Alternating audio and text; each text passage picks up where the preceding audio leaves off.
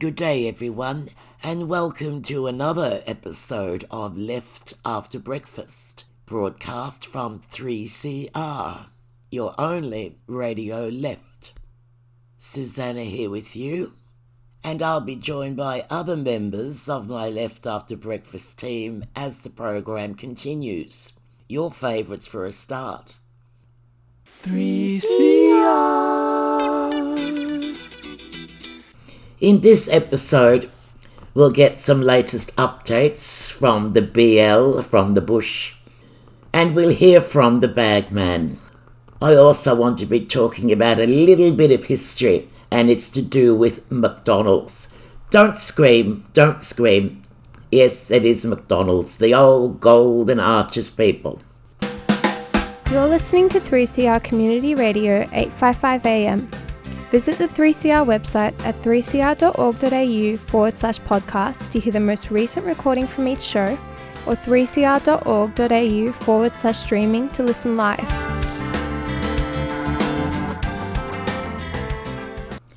And let's hear from the bagman. Good morning, Susanna. Thank you for inviting me onto your new, shortened, extremely popular radio program.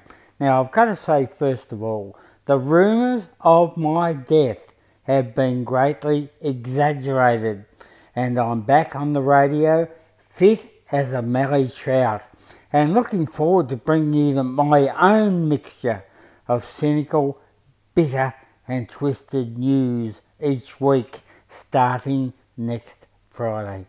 Now, we can talk about a lot of things next Friday. We can talk about the Aston by-election and why the Liberal Party were great favourites to win that, and the polls were showing that they would basically shit it in. Well, I've got a new way of telling who's going to win elections. I've got my own poll that people should be willing to listen to, would be happy to listen to next week. Now, I've got to ask the question, can words be weaponised? And I say, yes, they can. You only have to look at the words of famous poet Dorothea McKellar when she wrote the poem My Country. She wrote, "I love a sunburned country, a land of sweeping plains, of rugged mountain ranges, of droughts and flooding rains." Now, the words of droughts and flooding rains have been weaponised by the criminal politicians, by the right-wing commentators, Andrew Bolt, politicians like Barnaby Joyce and Matt Canavan, and the people on Sky News, that droughts and flooding rains. Now, we come to expect droughts and flooding rains, but in the last 12 months in this country, we have lost many citizens to drowning, who have lost their houses to floods. We have unprecedented climate change, so that parts of this country are still under flood. Yet these criminal politicians, these right-wing commentators, Alan Jones comes to mind, that there's no such thing as climate change. Well, if there's no such thing as climate change, why are we underwater? Why have thousands and thousands of people lost their homes? Hundreds of people have lost their lives. I think those politicians that hide behind those weasel words of droughts and flooding rains, and I'm sure Dorothea McKellar didn't have these conditions in mind when she wrote that, but lazy politicians, right-wing commentators say of droughts and flooding rains is the normal. Well, it's not normal to lose your house. It's not normal to lose your life. It's not normal for the country to be flooded in the way it is today. But I'm going to talk about that next week. I'll talk about all those people on the Sky News, and I have to ask the question, Sky News, why bother? But anyway, we'll cover those things next week. I'm very happy to be back on your radio program, Susan. It's only been 36 years that you and I have fronted up each Friday morning, except for COVID in the last couple of years where we've had to do a recording by remote. 36 years, and then we're back. I'm very happy to have 10 minutes, even 5 minutes on your very popular radio program on Australia's greatest community radio, 3CR, 855 on your AM dial. So until next week, Susan, dare to struggle, dare to win. If you don't fight, you are a loser. Thank you. You're listening to 3CR 855 AM on digital and on the internet, www.3cr.org.au. One of the topics we covered in an earlier Left After Breakfast program was the McLibel case, and I'd like to remind you of it. It was actually called McDonald's Corporation versus Steele and Morris, 1997, when McDonald's filed for libel against environmental activists Helen Steele and David Morris. And they filed action over a fact sheet critical of the company.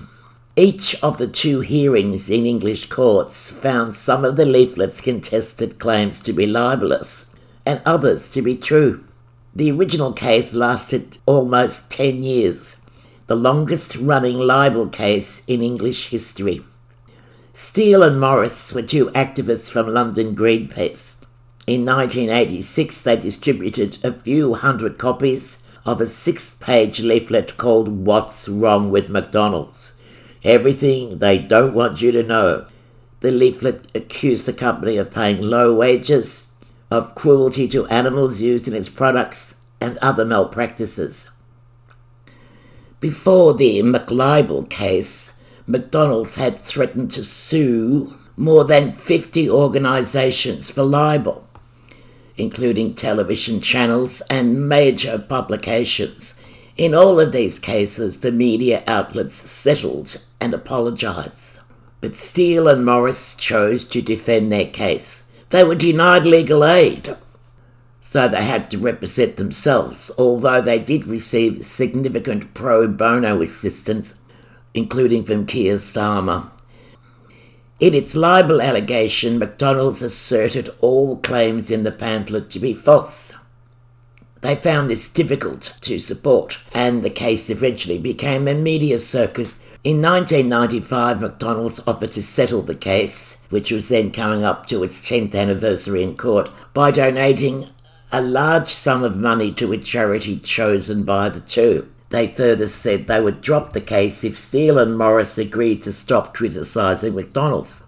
Steele and Morris secretly recorded the meeting, in which McDonald's said the pair could criticise McDonald's privately, but must cease talking to the media about it, and to criticise McDonald's only to their friends.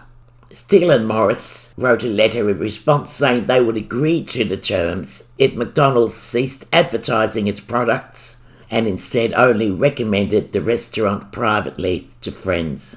The case was adjudicated by Mr. Justice Roger Bell, and in 1997 he delivered more than a 1,000-page judgment, largely in favour of McDonald's. Steele and Morris were found liable on several points, but the judge also found some of the points in the fact sheet were true. McDonald's considered this a legal victory, though it was tempered by the judge's endorsement of some of the allegations in the fact sheet.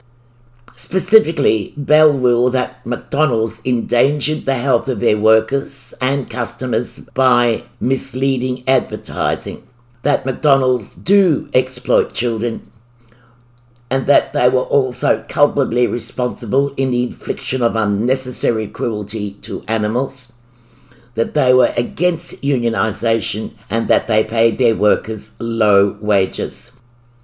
His decision awarded 60,000 English pounds to the company, but McDonald's legal costs were 5 times that, and the defendants lacked the funds to pay the money anyway. Steele and Morris then appealed to the Royal Courts of Justice.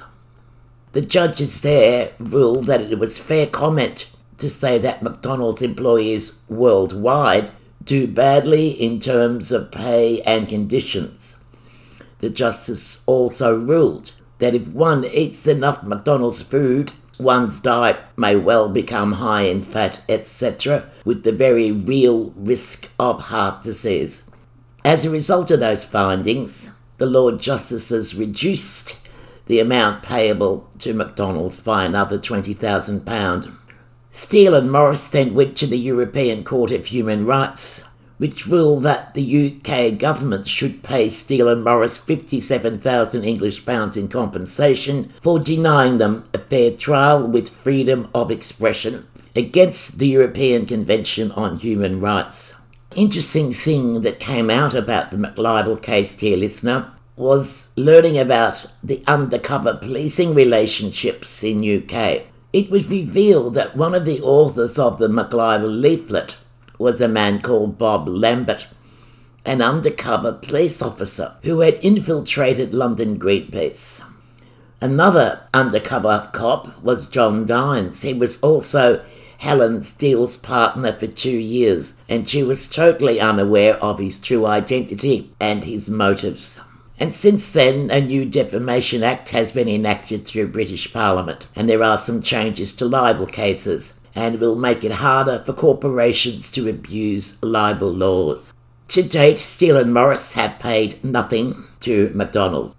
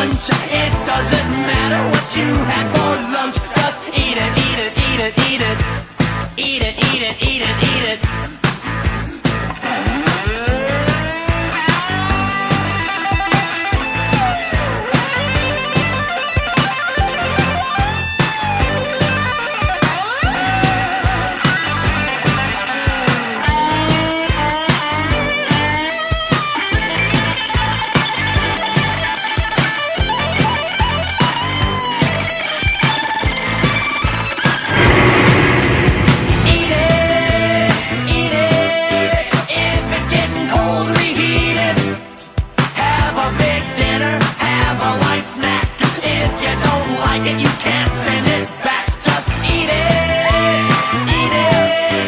Get yourself an egg and beat it. Have some more chicken, have some more pie. It doesn't matter if it's boiled or fried. Just eat it, eat it. Don't you make Glad that the bagman popped in to say hello earlier, and yes, you'll be hearing much more of him in the weeks to come. And hearing from him reminds me of another McLibel case, and I'm pretty sure that the bagman can fill you in on some juicy little details of it. In July of 1986, McDonald's Australia took out a writ in the Supreme Court of Victoria alleging slander of goods and of defamation. And they said this slander and defamation arose out of various publications, specifically a booklet distributed at the restaurant in Collingwood, just across the road from 3CR really. The defendants' names were Bill Landieu, James Simmons, Karen Throssell, Dennis Evans, and Robert Burrows. The booklet was called Big Mac or Rat Eat Rat. And I'll just give you a couple of lines from it. Before you break under the insistence of your kids or before you chomp into a Big Mac yourself, remember, if you are a parent and or a unionist, don't support companies that exploit your kids. If you're a kid who wants a job, don't be ripped off. It should not be a choice between a rip-off job and no job at all. If you're any kind of Australian, don't stand by and watch yet another American takeover. McDonald's is attempting to make us eat like Americans and work like Americans. It's in your hands. Next time, buy a pie. We've heard a lot about the evils of takeaway food. It's bad for our health and our pockets. But that's not all. The McDonald's system is different from the corner fish and chip shop. It's a huge multinational corporation making multi-million-dollar profits. Their multi-million-dollar profits are based on the exploitation of kids, both as producers and consumers. They're ripped off as workers and sucked in by the advertising aimed especially to get them in. They aim to take over the eating habits of the world, destroying national culture wherever they spread their golden arches. Their insidious management techniques penetrate the very foundations of our economy, with workers programmed like so many production line hamburgers. They're programmed to do everything, even smile. In America, eating out is almost completely controlled by a handful of food giants, where they have a choice of Colonel Sanders, McDonald's, Hungry Jack's, or Pizza Hut. Lean pay, fat profits. Here's one example. After working at McDonald's for 12 months, Andy was sacked without explanation. But he suspects it was because his parents had complained about the rates of pay. In McDonald's, the ratio of juniors to adults is 6-1. When rostered on and business was slack, juniors had to sit in the staff room and fold boxes. They were not paid for that. On many occasions, particularly some days, juniors would arrive for work only to be sent home without working at all with no pay. They were not allowed to join a union. They had to make up shortages in the tills. If the money were over, McDonald's kept it. If it's under, the staff had to make up the difference, regardless of the fact that many employees did not have access to the register.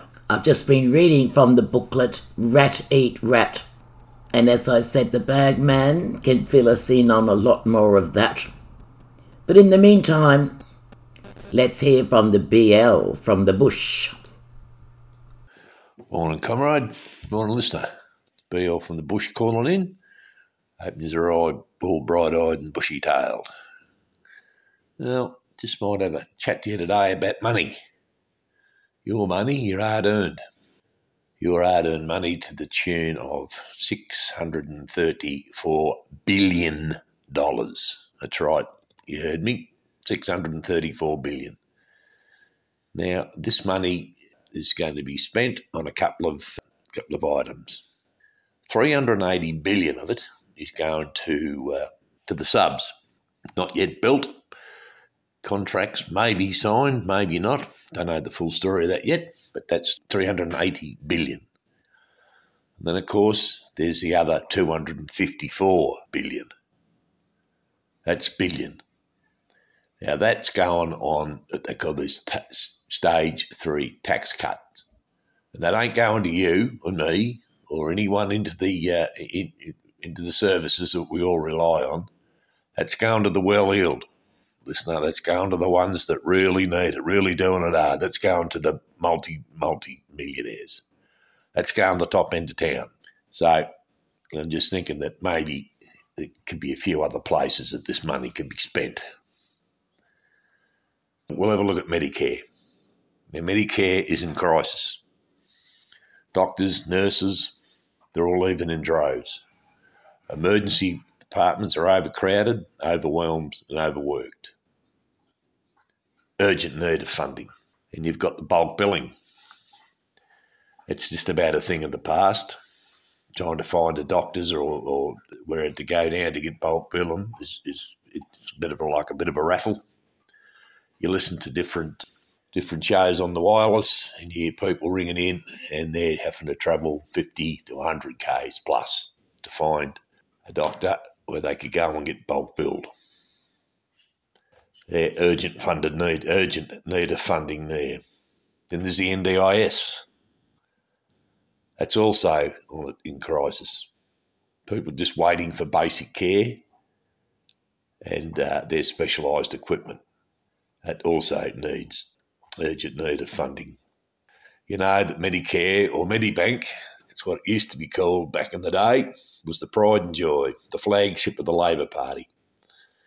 And now, after years of attack by the coalition and inaction by the Labor Party, is on its knees. Urgent funding needed there. Just the councils. Federal funding pulled from aged care facilities that was offered by councils, now outsourced, privatised. I think we just get rid of that system and go back to the old council operated scheme that they used to have. Something else that's in urgent need of funding. JobKeeper.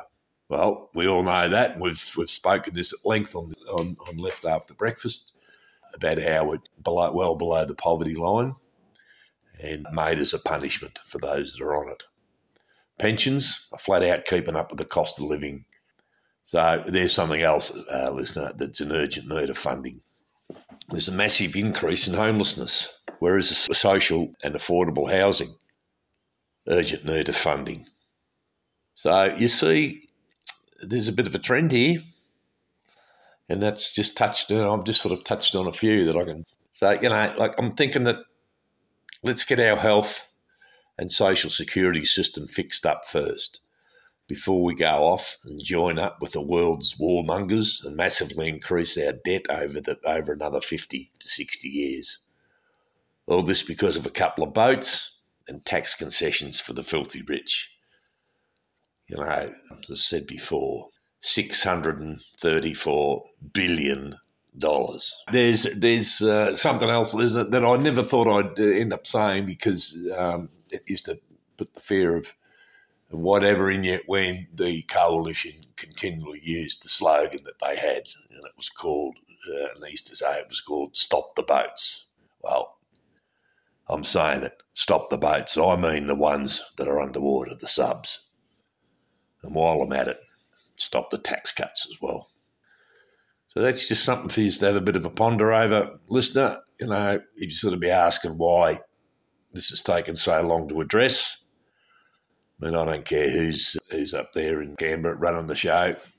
Say what they like, but then again, it's what they do and what counts. And this mob come in with a whole heap of promises. Well, we haven't really seen much yet, but all of a sudden, as usual, there's a shitload of money there to be found overnight for whatever, yet it's not going to where it should be going. That's added to our community, added to the Australian needs that we all need within our health, education, general cost of living, but it ain't going there. Just something again to say, listener, something to think about. Just one other thing before I leave is that the wording for the referendum is out for the voice, and so I would encourage you to give our First Nations people the help that they need to get recognition for the voice to Parliament in the Constitution. I really would encourage you to have a real good look at that, and the referendum's coming up later on this year, so I certainly will be voting for yes for it. Anything to give them a chop out so they can get recognised within our Constitution. So that's about it for me today, listener. I'll go out in the same old way. Dare to struggle, dare to win. If you don't fight, you lose. Good morning from Left After Breakfast, the only show left. And as always, the BL from the bush, followed by his theme song. And we'll be back next week, same time, same place. Until then, cheerio and ciao from Left After Breakfast.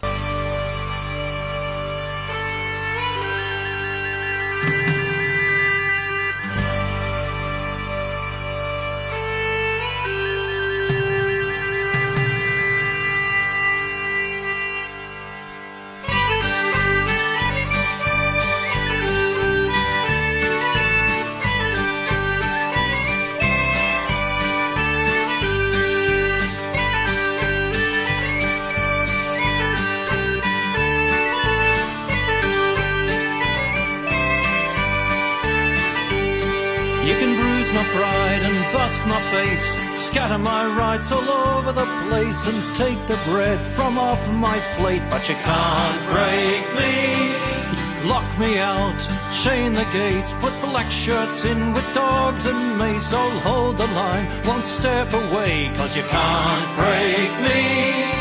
I belong, you belong, we belong to the union. Don't count me out when I'm on the floor. We'll win again, we've won before. The streets will ring with a mighty roar, 'cause you can't break me. Stocks rise up on workers' backs, profits soar while you hand out the sack. Boardroom bullies bloated and fat, but you can't break me. Australia's sold to mates offshore, backroom deals and shonky law. This day has come, we say no more. You can't break me. I belong, you belong, we belong to the union. I belong, you belong, we belong to the union.